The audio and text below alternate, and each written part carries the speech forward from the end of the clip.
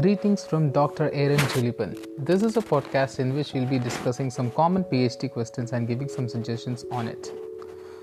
The question for today is there a guideline for writing a research interest? If yes, how? I am having a difficult time putting my thoughts together. A research interest is something which you write at the beginning of your research. There are several names for it: research proposal, thesis, research proposal, research interests, and so on. So the main things that you should look into before picking up a research interest is, first, we should pick up what is new in the field.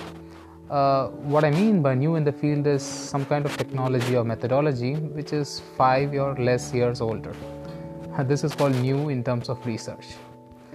Then we should constantly look into projects that fund you for the research. So if you are a part of a lab or an university, there will be projects that will be helping to fund you.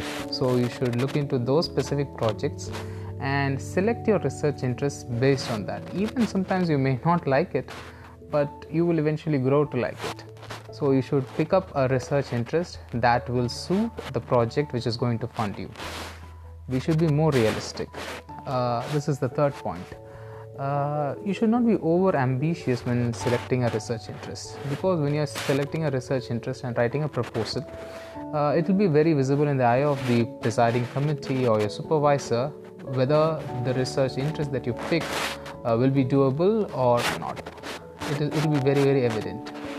And finally, I would suggest you to strongly do some kind of survey work, because this will help you to understand what is currently going on in the field, and it will define you a specific problem so that you can define a problem statement and you can work on tackling that problem very efficiently. That is how a research proposal is done. Thank you.